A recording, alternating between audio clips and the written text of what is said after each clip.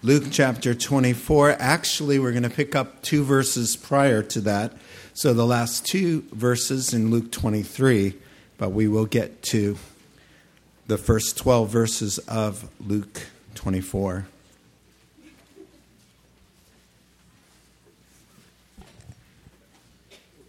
Now, Father, as we prepare our hearts, we lay them before you. May the Holy Spirit touch us and make us able to understand truths which are only discerned spiritually. We must have your help to understand what the Word of God means to us. So have your way in our hearts through your living Word.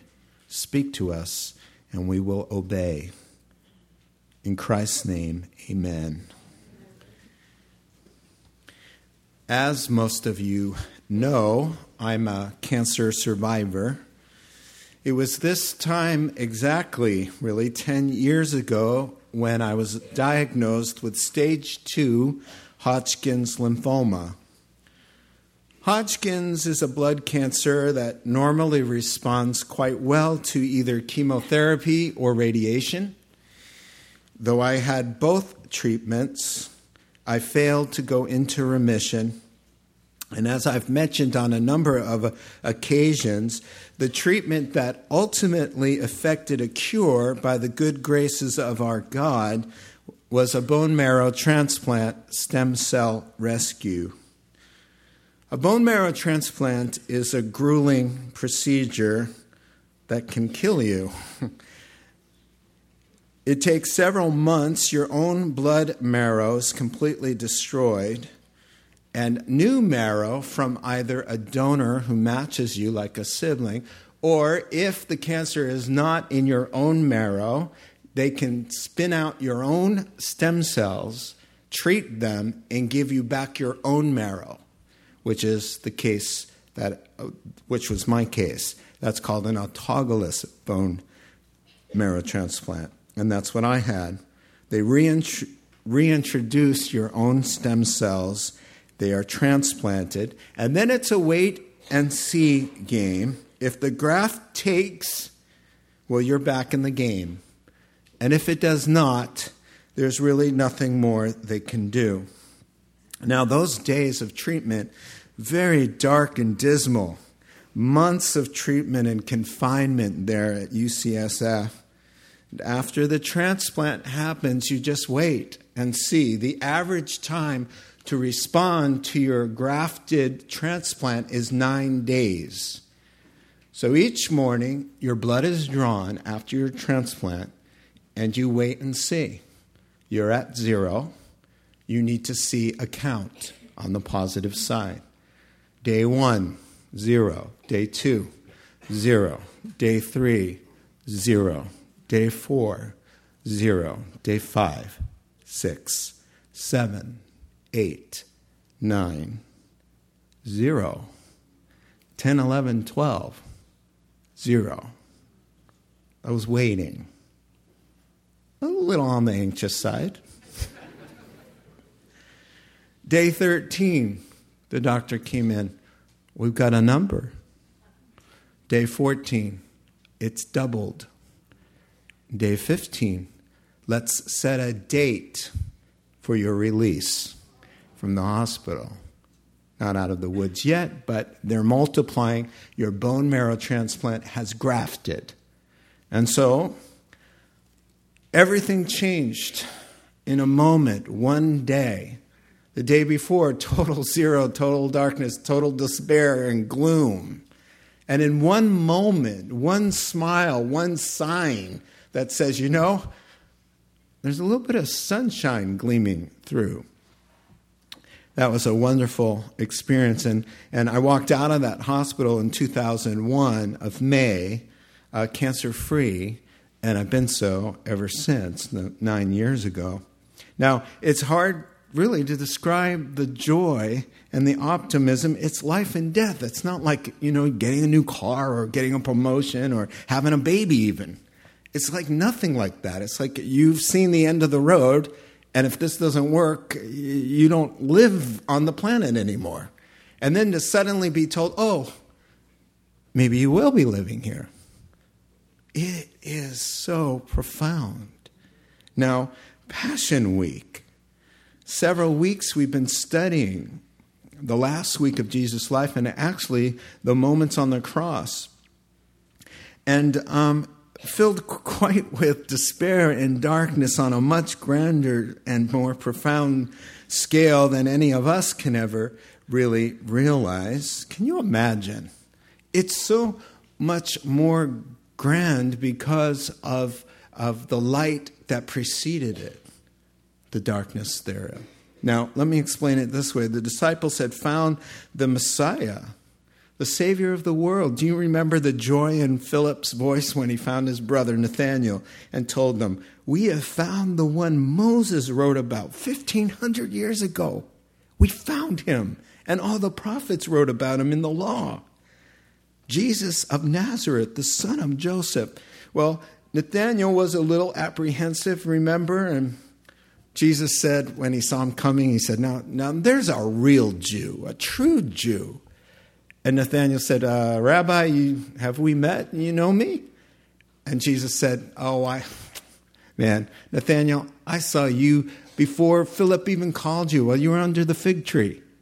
And he says, "Rabbi, you are the Son of God. You are the King of Israel." And Jesus said, "My word, you believe so quickly. You're going to see way cooler things than that."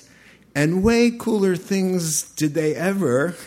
He opened blind eyes, deaf ears, mute tongues were singing God's praise.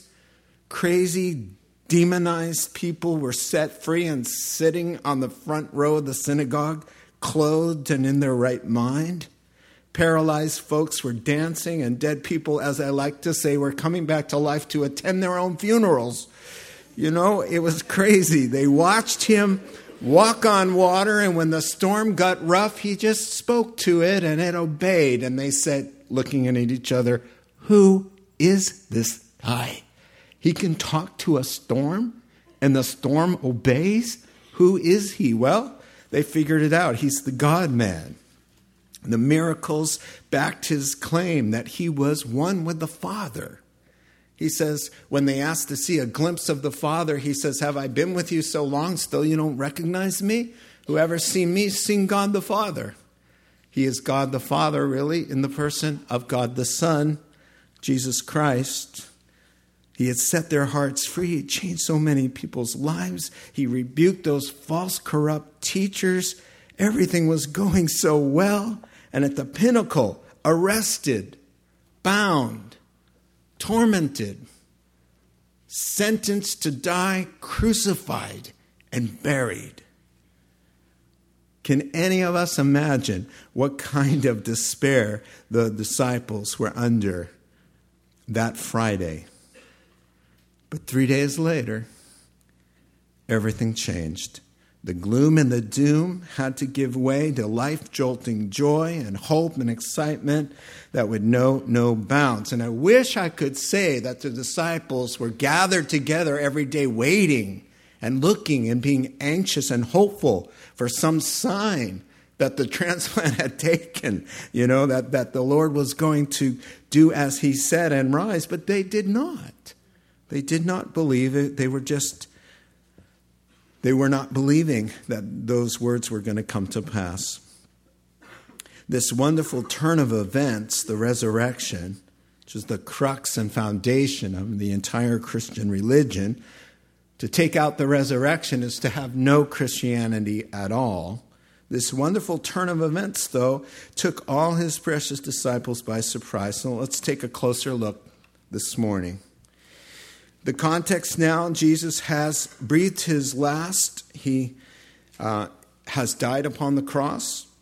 The former secret believer, Joseph of Arimathea, has asked and received permission, along with Nicodemus, to take down the body, and he has just finished doing so. Verse 55 of chapter 23. The women who had come with Jesus from Galilee followed Joseph and saw the tomb and how his body was laid in it. Then they went home and prepared spices and perfumes. but they rested on the Sabbath in obedience to the commandment. We're going to talk about that. Chapter 24, verse 1. Now it's Sunday morning. The last verse, it was Friday evening. All right? On the first day of the week, Sunday, very early in the morning, the women took the spices they had prepared and went to the tomb. They found the stone rolled away from the tomb, but when they entered, they did not find the body of the Lord Jesus.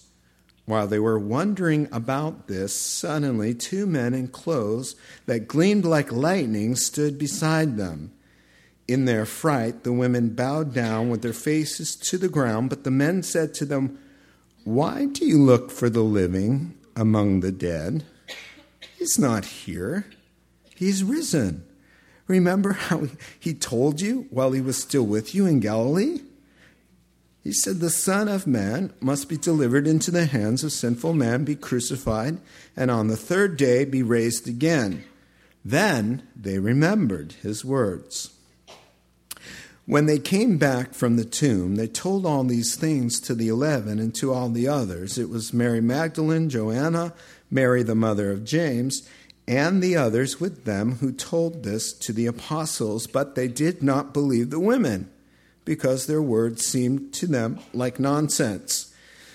Peter, however, to his credit, got up and ran to the tomb, and the other writers tell us John was on board for that as well. Bending over, he saw the strips of linen lying by themselves, and he went away, wondering to himself what had happened. All right, that's going to conclude the portion of the scripture upon which we will reflect this morning. When we take a look at chapter 24, the last chapter of Luke, it kind of divides quite nicely into 3 incidents. Sunday early morning, a few women at the tomb. That's what we'll consider. Next time, Sunday afternoon, a few guys on the road. Jesus meets them on the road to Emmaus. And then that evening, the 11 of them, minus Thomas, they're in the upper room and Jesus pays a visit. So that's the schedule of the next 3 Sundays. This Sunday, as I mentioned, it's the ladies. Now, the ladies will come off in a more favorable light than the men, though neither the women nor the men really expect the resurrection. But the ladies, as usual, outshine the guys. Now, I'd like to consider 3 admirable qualities of these Christian ladies whom God will honor in a way he has honored no one else. They have the highest honor of all. They are the first preachers of the gospel, these ladies. So we're going to take a look at them. 3 things they did as we walk through the passage. They honored God's word, they loved the Lord Jesus, and they shared the good news with others. So let's start with honoring God's word, and in turn, we will see God honor them. That's always the case, you know. 1 Samuel chapter 2, verse 30, those who honor me, I will honor. The converse is true of that, of course, but it's good to realize that when we honor God, we are honored as well.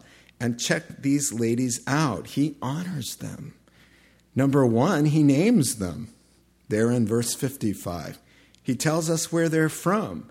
These women had been following Jesus and supporting him in Galilee, where Jesus spent most of his ministry. Now, here's what Luke 8 says. I'll just refresh your memories. After this, Jesus was traveling about from one town to another, proclaiming the good news. The 12 were with him, and also some women who had been cured of evil spirits and diseases. Mary called Magdalene, from whom 7 demons had come out. By the way, we always say a little bit more about Mary Magdalene than is in the scriptures. All we ever know about her is that she was demonized, and we get a number of them, 7 demons. That's all you know about Mary. Anything else you've heard about her is just conjecture. So Mary had 7 demons cast out of her. And then there's Joanna, wife of Chuza, the manager of Herod's household, Susanna, and many others. Here's the sentence I'm gunning for right here. These women were helping to support them, the disciples and Jesus, out of their own means. So along with the 12, they're in Galilee, where this band of Patties and Barbs and Dianas and Jennies and all of the other women who are notorious for serving, they followed and they supported the guys from their own resources. It's an amazing thing. Rabbis didn't even teach women back in those days. And Jesus was letting them give and support, and he's going to honor them. Now, what were they doing in Galilee? Well, can you imagine? They were shopping. They were keeping them well fed and well clothed. To have women who serve around in love with the Lord and his work. What a joy traveling from town to town and knowing that the women were there kind of caring for these 11 and 12 guys. 13 counting Jesus, but Jesus didn't need much care in that regard, though he did receive their support. So, faithful in life, faithful in death. These women put the boys to shame. In the garden, when they come for Jesus, all the men scatter. Who's at the cross? These same women who were just named. They're the ones. They're named again, so we know it's them. They're standing near the cross. Past the danger, past the crazy crowds who are foaming at the mouth, crucify, crucify, past the guards. Dangerous place, a scary place, an intimidating place. And they're there at the cross. They follow Joseph, who takes down the body now, to the tomb. They realize, now we know where he is. Let's go home and prepare for a last loving deed. And the ladies at the tomb on Sunday are the ladies at the cross on Friday. Now don't miss something here. These women are only at the tomb on Sunday morning because they got interrupted on Friday afternoon. They're not looking for Jesus' resurrection, folks. They're looking for a dead body. The only reason they arrive when they arrive is because they got cut short on Friday afternoon. Let me explain. Number 1, they follow Joseph to the tomb. Check. They go home to prepare spices and ointments and perfumes to assist Joseph and Nicodemus in completing what they started, preparing the body for the grave, to embalm his body. But they run out of time. Friday afternoon, Jesus dies at 3. 4, is he in the tomb by 4? 4:35? Joseph and Nick were ready. These ladies weren't ready. They run home. They know where the tomb is. They want to run back. Sunset, Sabbath, done. And the Bible says, look at what the Bible says. They went home to prepare spices. Now, listen for the affirmation. But they rested on the Sabbath in obedience to the command. Do you hear the shout out? Oh, they wanted with all their heart to join Nicodemus and Joseph in preparing the body of the Lord Jesus Christ. The love of their lives, the hope of their souls. But they realize, we can't buy anymore. We can't work anymore. It's the Sabbath. We will honor God's word and we will rest. And tomorrow we will go to synagogue and we will read the scriptures and we will fellowship with believers and we will rest. We will not do what we want to do. If ever there was an exception to the 4th commandment, time sensitive. There's a body to be embalmed, but the Holy Spirit gives them a shout out and says, but they intended, they wanted to, but God's word and principle came first. They said, ladies, stop. Sundown. It's the Sabbath. Let's honor the Lord. And they were only doing what Jesus taught them to do. The Pharisees had turned the Sabbath into a legalistic nightmare. But Jesus taught and exemplified somebody who loved to be in the Father's house on his special day and to pray and to do good deeds. They loved the Sabbath because Jesus loved the Sabbath, and they honored God's word, and in turn, they will be honored. Now check these gals out. The fourth commandment. It would be the last Sabbath for the people of God before the coming of the Lord's day with resurrection. But instead of doing their own thing, like I just mentioned, they rested in a holy way. Now listen, in doing so, it puts them at the tomb Sunday morning. If they would have just done their own thing, ladies, it's the Lord Jesus' body. We can go, it's sunset. Let's go tomorrow morning, Saturday, or let's go tonight. Let's help them, we'll finish up, and God will be okay with that. If they would have done that and not honored God's special day, nobody would have been at the garden tomb on Sunday morning. No, not one. Where are the men? Clueless? Where are they? Sleeping and snoring logs. I mean, sawing logs or whatever. The men don't even know where the tomb is. The only reason they're there is because they went to do it on Friday. They honored God's word and kept the Sabbath day. And the first possible moment, the first glimmer of light to continue now outside of Sabbath is Sunday morning. Boom. God says, thank you for honoring me. And when you honor me, I will honor you and I will put you right where you need to be. And right where you need to be is at the resurrection on Sunday morning. Just cutting corners would have forfeited such honor and grace to disregard the commandment of God, to say, you know what, I'm going to do my own thing. And in this case, it would have been pretty justified to us. But they said no. Sometimes, most times, all the time, it's God's word and his principles that come first. And so, they're honored. Now, what about Christian New Testament application for us? Well, I've got a full-blown sermon. You can go online and get the sermons when we talk about Sabbath. All right, but in a nutshell, let me explain to you that when Jesus rises on Sunday, the Jewish Sabbath is swallowed up and moved to what is called the Lord's Day.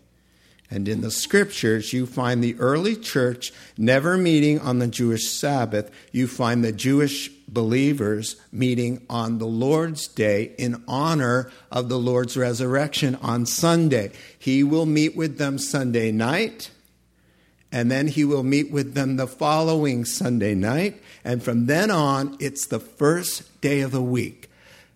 Saturday at the synagogue is obsolete. The only reason they would go there is to witness and share the gospel. They're not going to take their seats back on Saturday, sitting there listening to, one day the Messiah will come. And they're sitting there, excuse us. He just came and fulfilled the whole Old Testament. There's a New Testament. There's a new covenant. There's literally a brand new day, quite literally. And that day is Sunday. Listen. So you see this correlation? God took 6 days to create the world, and he rested.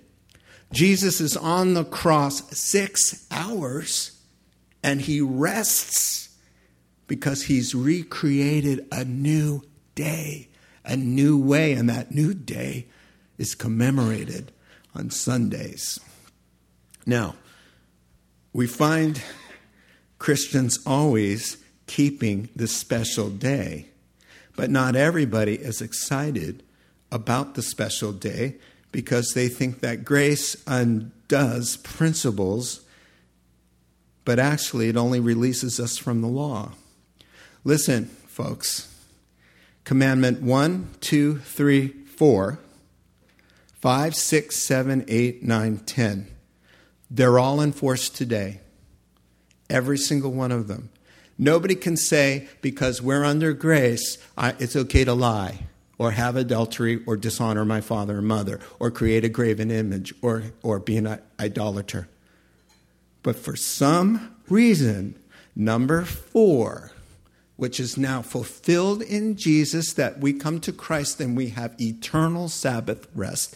Yes, check. I understand that. But the principle of number 4 is that there is a special day of worship set aside for rest and reconnecting and restoring and honoring God, restoring our own connection to God.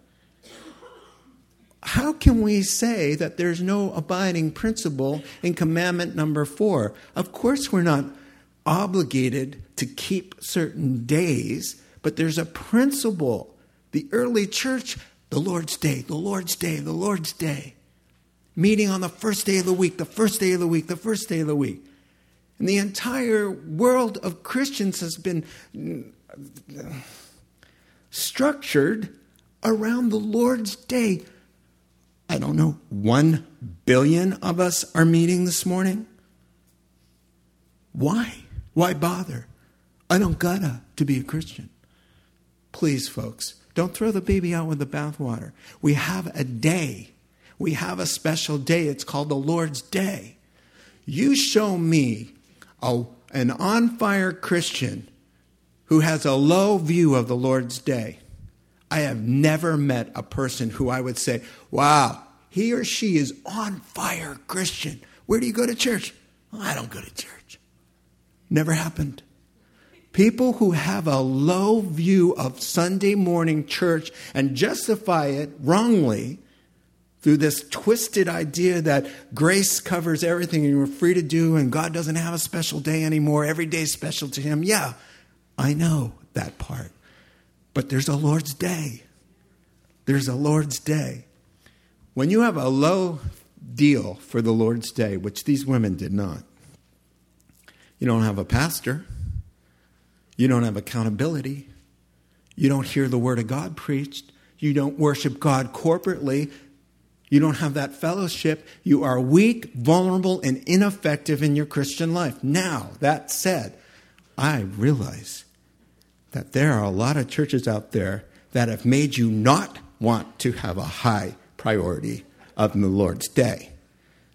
When this guy is a bozo, when this guy goes off with his secretary, when this guy can't put 3 silly sentences together and make some sense that you leave and you're more confused afterwards. Yes, I understand that. When the worship team sings in bars every night of the week and don't even know the Lord.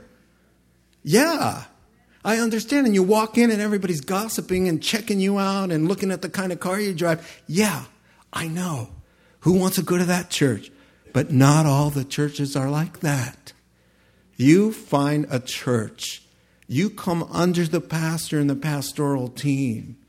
You have a high regard for the principle of the Lord's Day, as it's called in the New Testament. It's an important day. I don't have a big priority with the Lord's Day. Tell that to somebody in heaven. And when you get there, an angel will say, hey, what did you think of the Lord's Day? Well, not much. Did a lot of shopping. All right. I've got a bad attitude. All right? Look, you tell...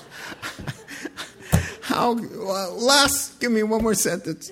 How can you love the Lord and disregard the Lord's Day? I don't understand. I suppose afterwards, if you want to go out and convince me, you're going to lose. But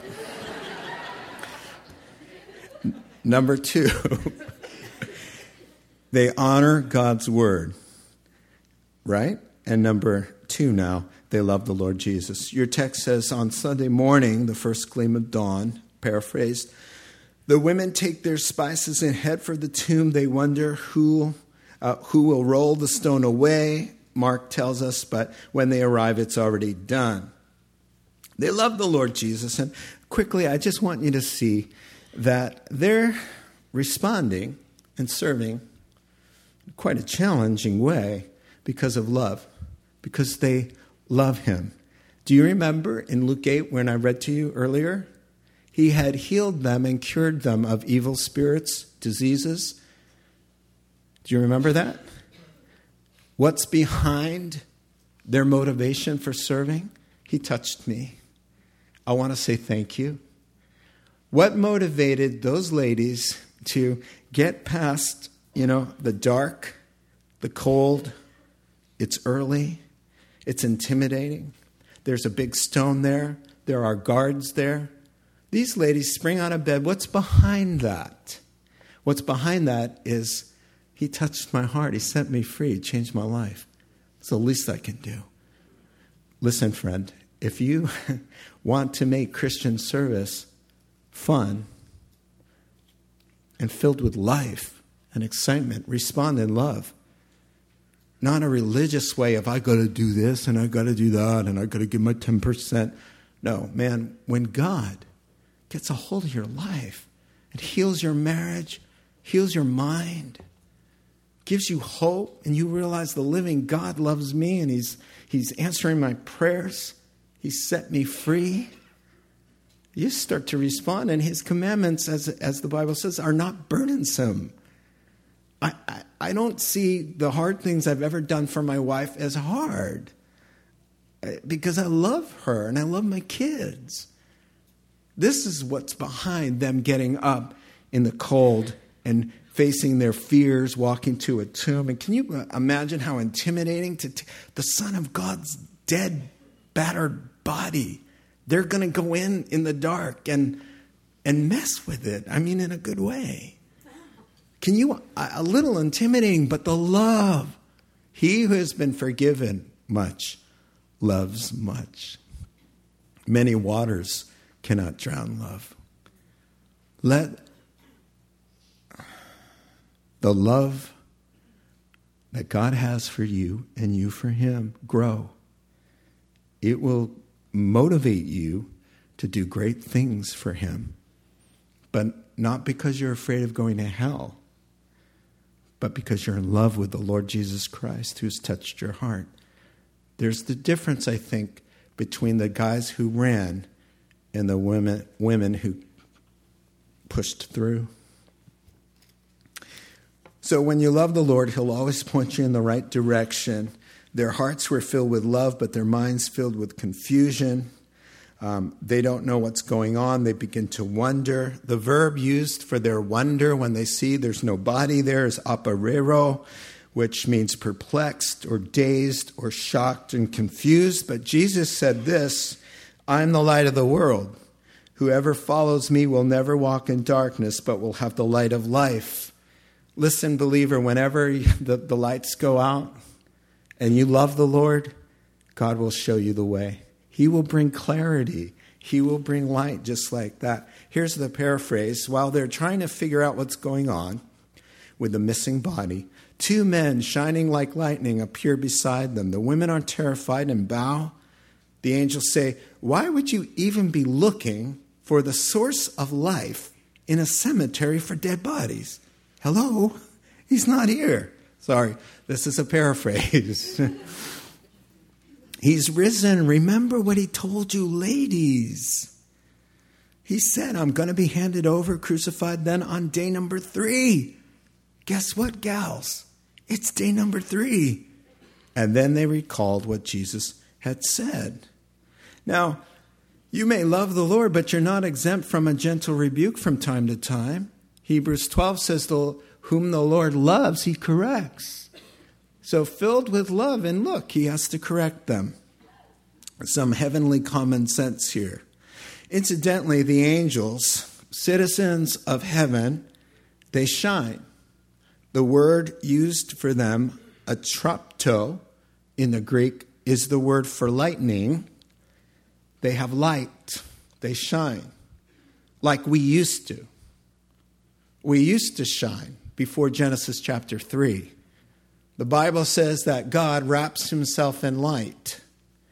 We were born of God originally, and we were creatures of light.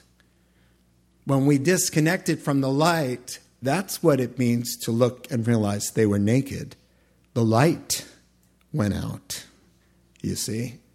But the light will be restored because Jesus says at the end, the righteous will go into eternal light and, quote, shine like the sun in the heavens.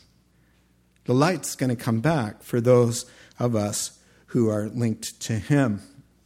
And so, they shine, they bring the light, and they say a gentle rebuke in the form of a silly question. Why would you be looking in a grave for the living Lord, especially when he told you that he would rise? Now, I love how God kind of tries to get our attention by asking us a common sense question.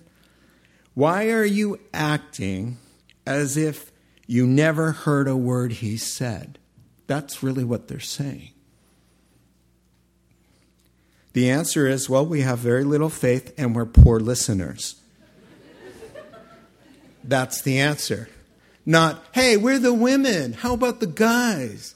They didn't do any of that. They didn't make defenses. They received it. Proverbs 9, verse 8, rebuke a wise person and they will love you. And then Proverbs 12:1, he who hates correction is stupid. Proverbs 15:10, he who hates correction will die. These ladies, they weren't offended and they didn't justify themselves. They took the word. Why are you acting like he didn't tell you anything? Why are you acting like a complete Gentile right now? You got the information. Where's your faith? Why would you even think the author of life could end up in a cemetery? Yeah, you can arrest God. Yes, you can crucify him, but you can't kill him. You can't kill God. Do you know in the Greek it says, when Jesus died, he dismissed his spirit. That's why nobody was allowed to break his legs to kill him, because he dismissed his own spirit. Nobody killed the Lord. You can't kill God. God rendered his life. He poured it out. He's in control, you see. So here's the gentle rebuke. It might as well be said something like this. Why, O woman of faith, are you looking for a husband in a person who's spiritually dead, who doesn't know the Lord, who, if Christ came back today, would be left behind? Just a question. Why would someone who has the life of Christ in them be drawn to somebody, to be intimately drawn, to want to connect for life? Why would a person with Christ want somebody to connect to who doesn't have Christ? Just a question. That's the question at the tomb. Common sense. Why? Oh, man of God, why are you finding refuge in a bottle? Just a question. What are you looking for in there? Why would you do that? And he wants an answer. Why do you need to gratify yourself with an image on a screen, O man of God who has the Holy Spirit and the power of self-control given you by heaven? Why would you defile yourself like that? Just a question. It's just, what are you doing? And he wants an answer. And they get it because they don't argue and they just receive it. When God sends you a messenger to correct you, be corrected and watch what happens. So last point, they honor God's word. God honors them. They love the Lord Jesus and the Lord leads them. For whom the Lord loves, he leads and corrects. And finally, they share the good news. Here's the paraphrase and then we're done. The women take off in a mad dash from the tomb as they were told, John tells us. With great excitement, they laid the whole story out for the 11 guys and everyone who was there. But the men were skeptical. They sounded, the women did, hysterical to them. But Peter got up and ran to the tomb to check it out for himself. He examined the strips of linen lying there and went away scratching his head trying to figure out what in the world was going on. Now, the men hear the words of these ladies, but they dismiss it as nonsense. The word in the Greek, leros, is a medical term Dr. Luke gives you. It's a word for being delirious with fever. You know when you have a high fever and you just start talking? The nonsense or babbling. Now, why do you think the guys dismissed those wonderful, godly women? Well, I've got a theory. Number one, women speak twice as fast as men with 5 times the words for the same situation. That's just a fact. Number two, women can speak in groups with multiple speakers and make it all work. Fact number 3, women can have 3 stories going on at one time with 3 different ladies, and no one misses a thing. When we were first married, and we still do it, it's a big joke. Barb will come up to me, and she'll explode in language, in a good way. Nothing bad. She'll just give me a lot of information, all at once. Boom! There it is. And I just stand there with the dumbest look on my face.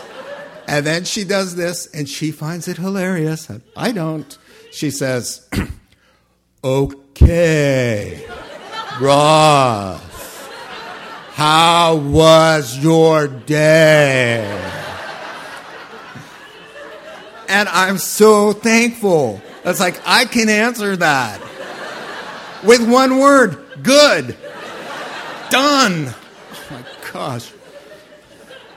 So in come 8 women on 10.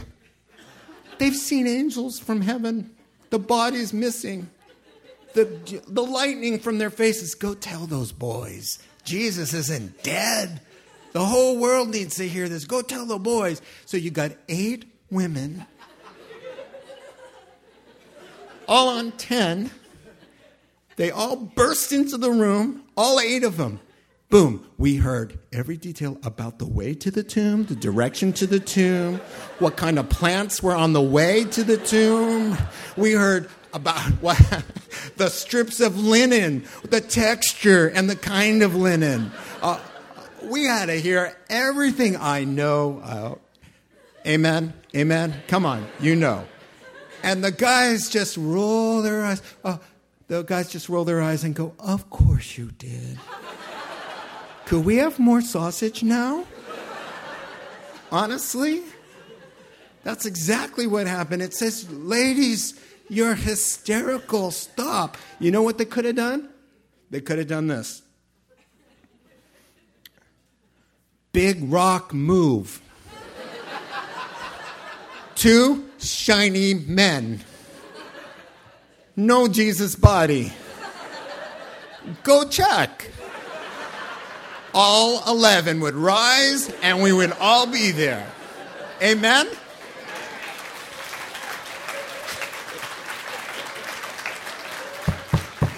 Oh, I'm going to pay this afternoon.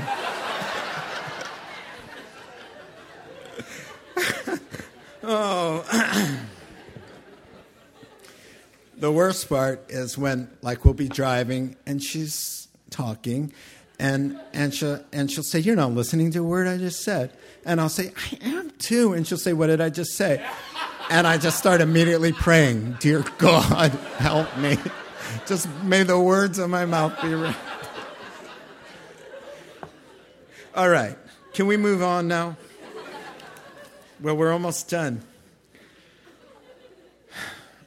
You know what I took away from this? I took away the grand truth. Early Christians didn't invent the resurrection story because they had trouble believing it. They didn't make it up. They're witnessing at the cost of their own reputation. They all look like, a bunch of dumbbells. They really do. Why would you do that? They are witnesses of the greatest event that ever happened. McLaren said it this way: one of the greatest evidences of the truthfulness of Scripture is the disciples' slowness to believe. Dr. John Stott put it this way: Christianity is in its very essence resurrection. The concept of resurrection permeates everything about the Bible. New life, new creation, it's all about that. Take that away, and you've got nothing. So, always remember the resurrection, but remember these women. When we honor God, He'll honor us. When we love the Lord Jesus, He will lead us to the light.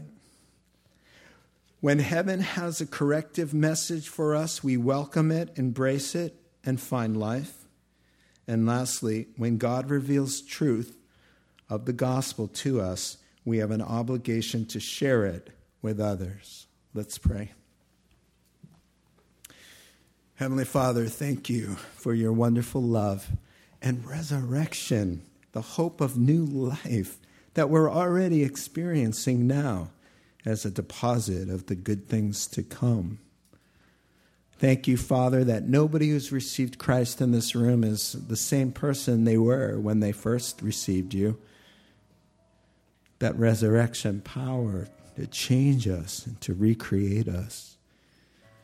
Help us, God, to keep in step with your love and to be like these women were, Lord. Just honoring you, loving you, and being a good witness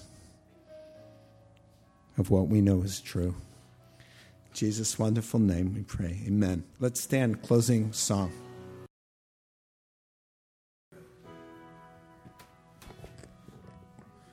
The most provocative thing Christ ever said was when he said, I am the resurrection and the life. He who believes in me, even if he dies, yet shall he live. To prove those words are true by raising folks from the dead, 3 of them that we have in the Gospels, but then his own resurrection speaks of the validity of his claim. And so I'm wondering if there's somebody here seeking the Lord. You've not yet identified yourself with the Holy Spirit through faith with God the Father through the Holy Spirit, and you'd like to do so. You'd like to ask Christ to forgive your sins, come into you, make you alive, so that when you do die, you won't die again.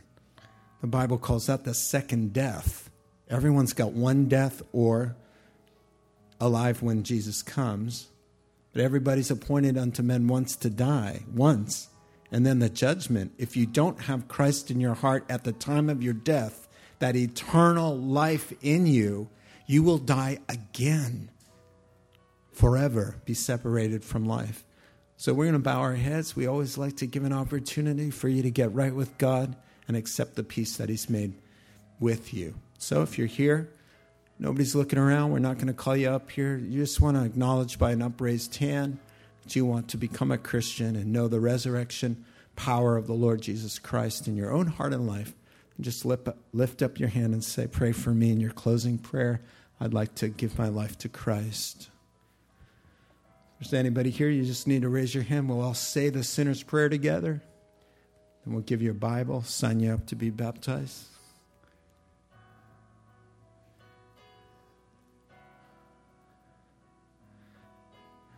Now, Father, we pray for the believers here, that you would take these words and the truth of the resurrection and apply the lessons that we need to take, the encouragements, the corrections, to how you were speaking to us today.